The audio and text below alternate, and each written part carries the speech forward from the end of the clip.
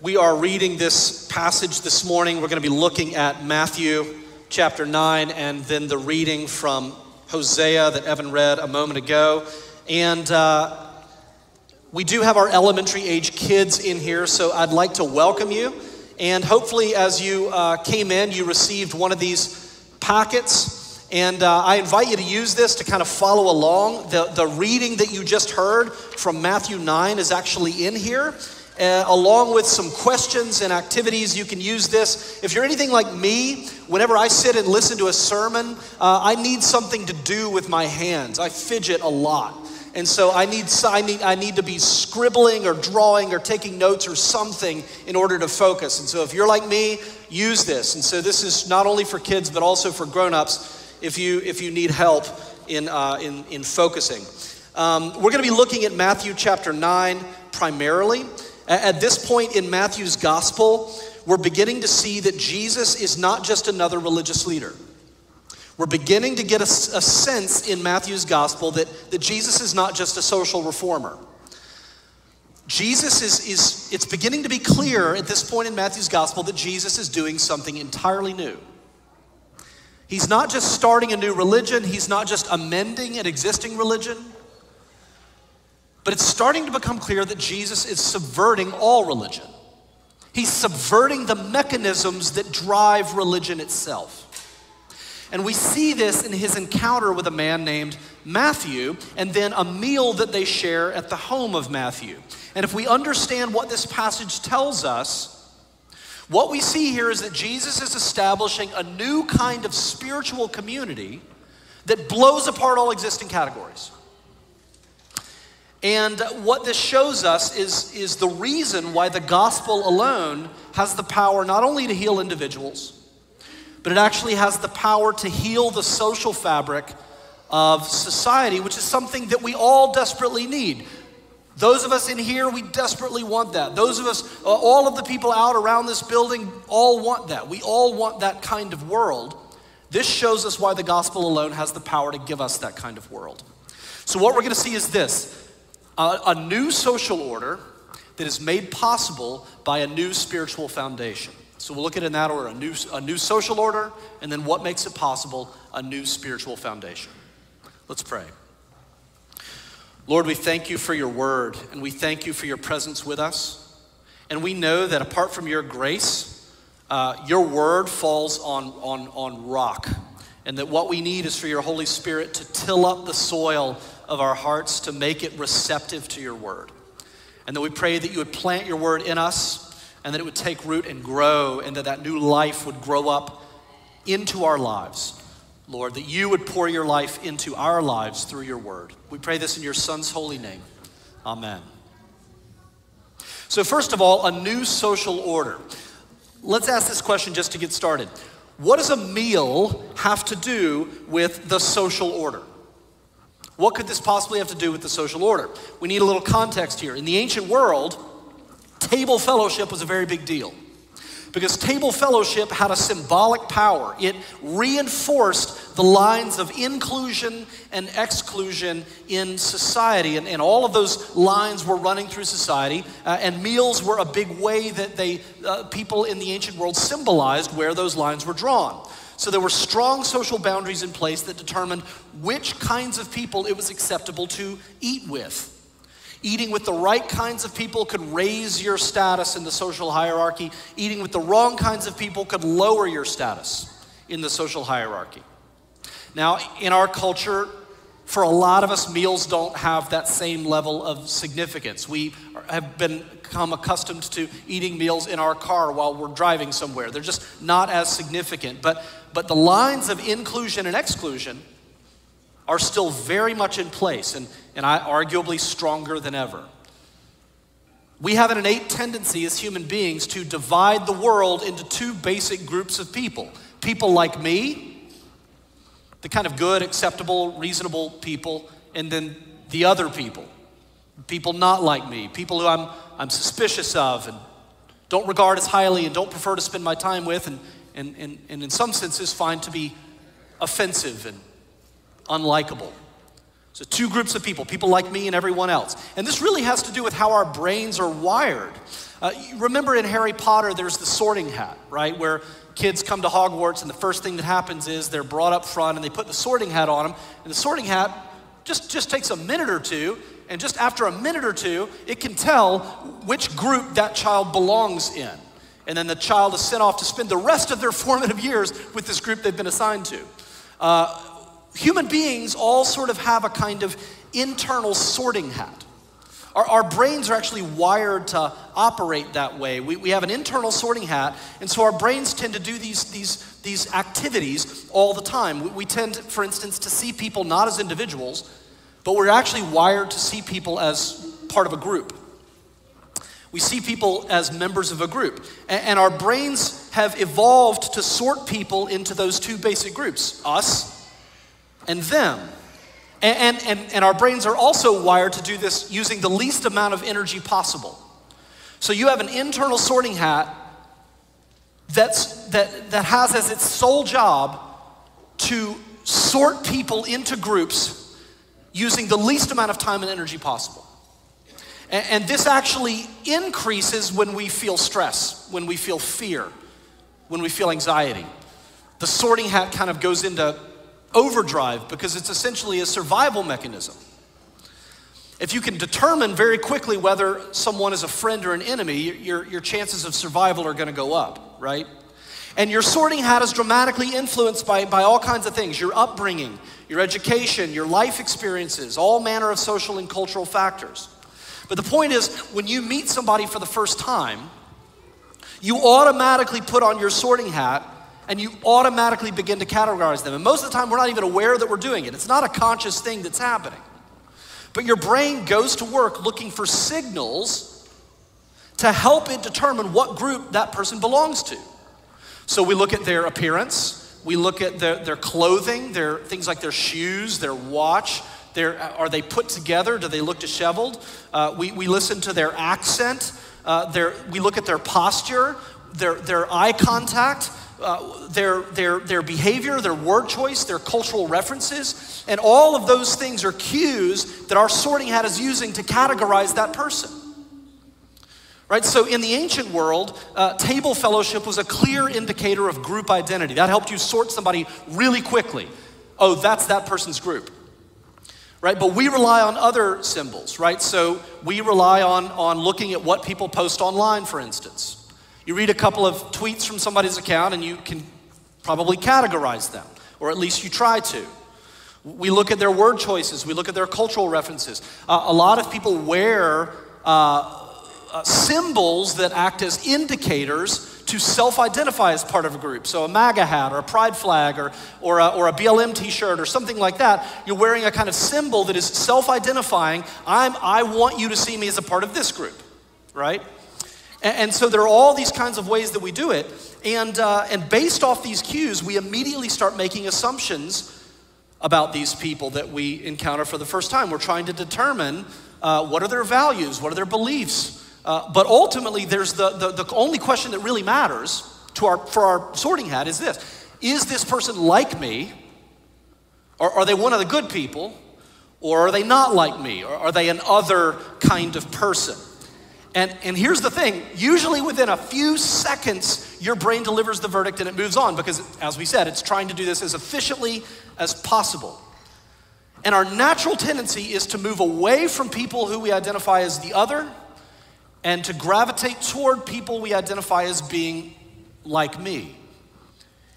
And this impulse, I would argue, sits behind religions that sort people into good people and bad people. It sits behind political polarization. It sits behind race and class divisions in our society. Behind all of those things, you will find this in-group, out-group, like me, not like me, sorting hat activity driving things. So let's ask this. That's a little bit of a context here. What would the sorting hat say about someone like Matthew? Matthew was a tax collector. What does that mean? Well, Rome had conquered much of the known world. By this point, they were the occupying force in Palestine, and they required all of their subjects to pay taxes. So they required the Jews in Palestine to pay taxes. And in order to collect taxes, they would hire the locals, right? They would hire local Jews to collect taxes from other Jews. And in order to collect the taxes, these Jews would have to go around to their fellow neighbors and demand that they pay what they owed.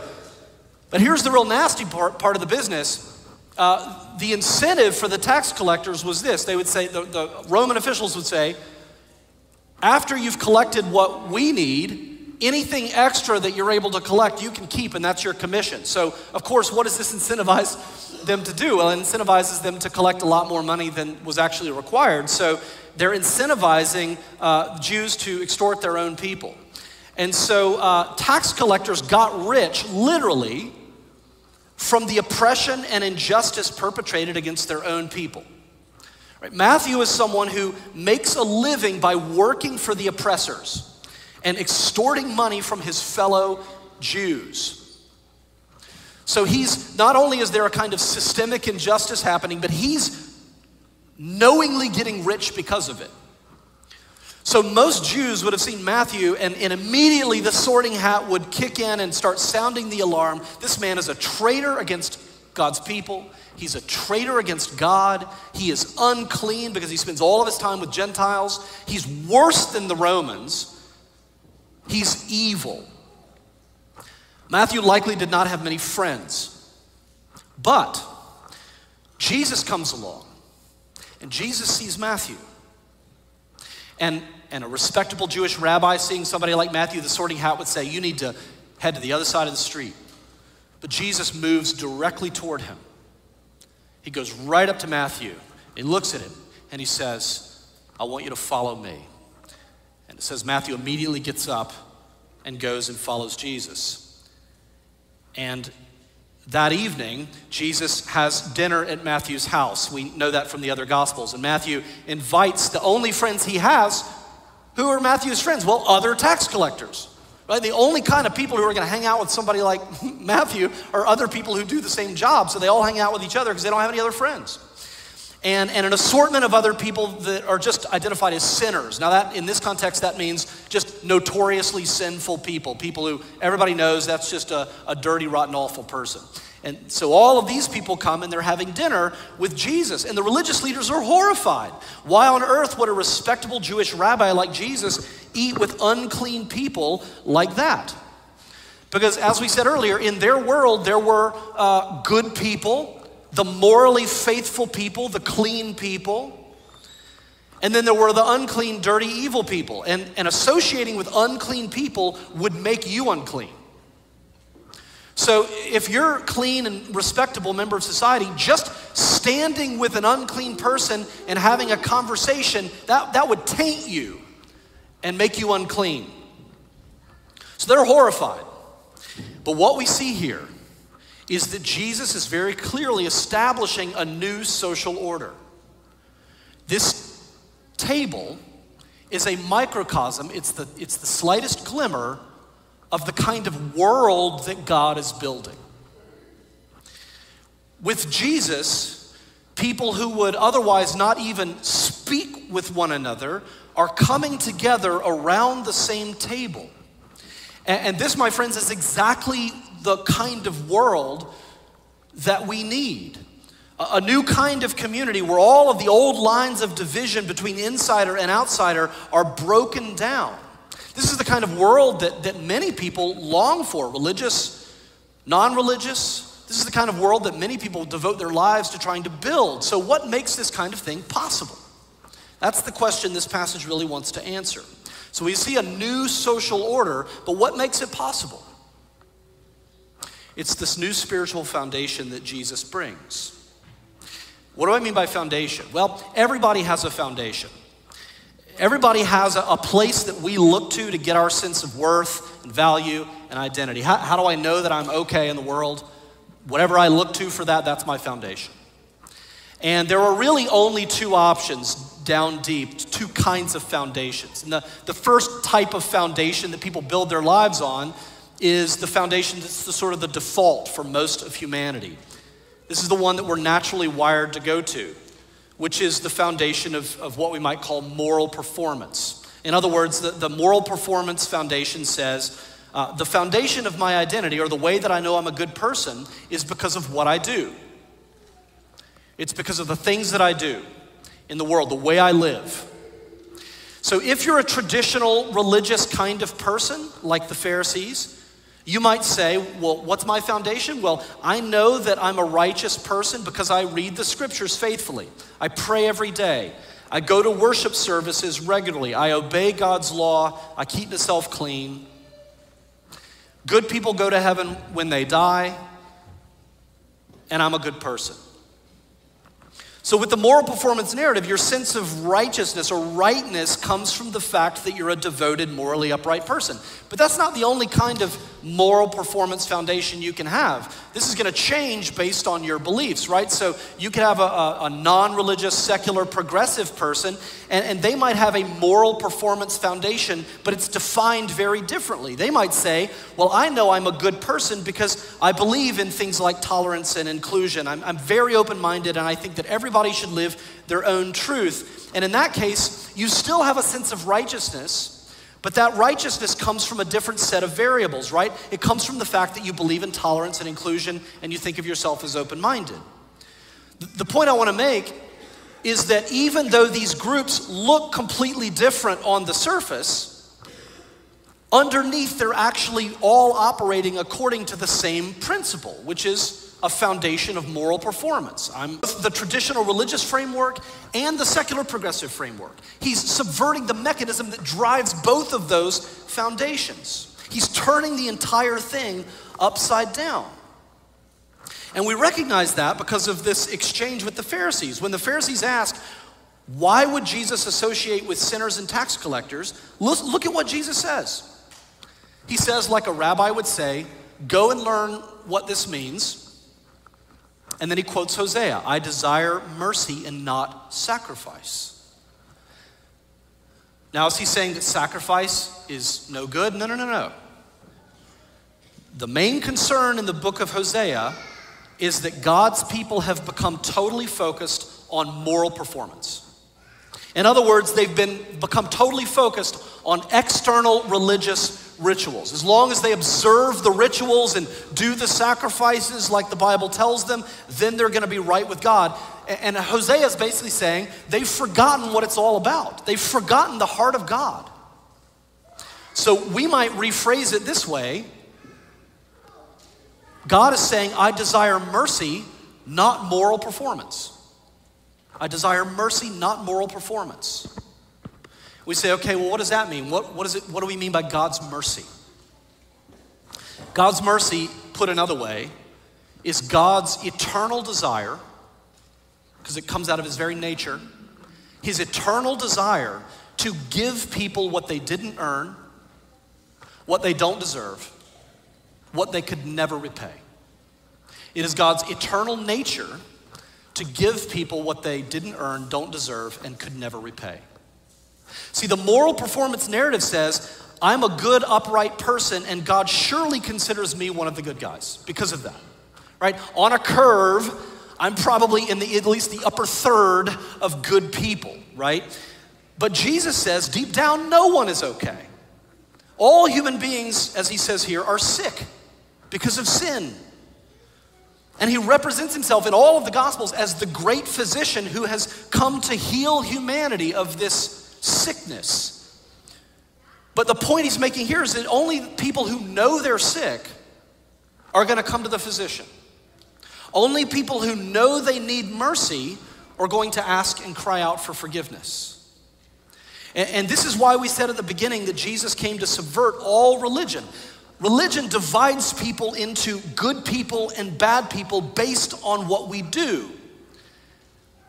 Traditional religions have one way of doing this. The modern secular religion of political activism has other ways of doing this. But down deep, the moral performance narrative, if you build your life on that foundation, one way or another, depending on your values, you're going to be dividing the world into the good people and the bad people. Jesus throws the entire paradigm of good and bad out the window. Jesus' community is not based on moral performance at all. It's based on mercy. It's based on mercy. It's a new spiritual foundation to build your life on. According to Jesus, the fundamental difference between human beings is not based on what we do. It's based on whether or not we know we need God's mercy. It's based on whether or not we know that fundamentally we're not okay, that there is something deeply wrong in the human condition, and that we need something outside of ourselves in order to fix it. Right? So at the heart of God's mercy is God's love. In fact, in the Old Testament, the word that is often translated as mercy can actually also be translated as steadfast love. Chesed. So the same word, God's steadfast love, means God's mercy. That's why God is merciful. And because of that, this offers a hope unlike anything else in the world. Because religious traditionalists will say, if you want to be accepted, you have to change. If you want to be accepted, you have to change, you have to get your life together, you have to start living by God's law, and then we will accept you into our community. And that's a kind of judgmentalism that offers no hope because it crushes people. It's like saying, in order to come to the physician, you have to be well. In order to be served at this restaurant, you have to have already eaten. Right? In order to come and wash in this shower, you have to already be clean. It offers no hope. On the other hand, the kind of secular progressive view says, we will accept you as you are, come one, come all, and how dare you say that anyone needs to change? How dare you suggest that anyone needs to change? But I think deep down we know that that's a kind of shallow sentimentalism that really doesn't offer any hope, because deep down we all know we need to change. If human beings didn't need to change in some fundamental way, then why is society so broken? Why is there so much poverty and injustice and violence and racism if we don't need to change? And it's easy to think that the other person needs to change. But if we're honest, do we really believe that? And what we see with Jesus is that because of the love and mercy of Jesus, the gospel is able to say both of those things at the same time in a way that's only possible because of mercy. Another way of putting it is this: Jesus loves us so much that he always takes us as we are, but he never leaves us as we are.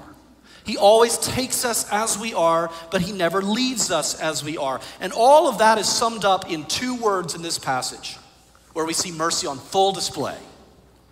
Follow me.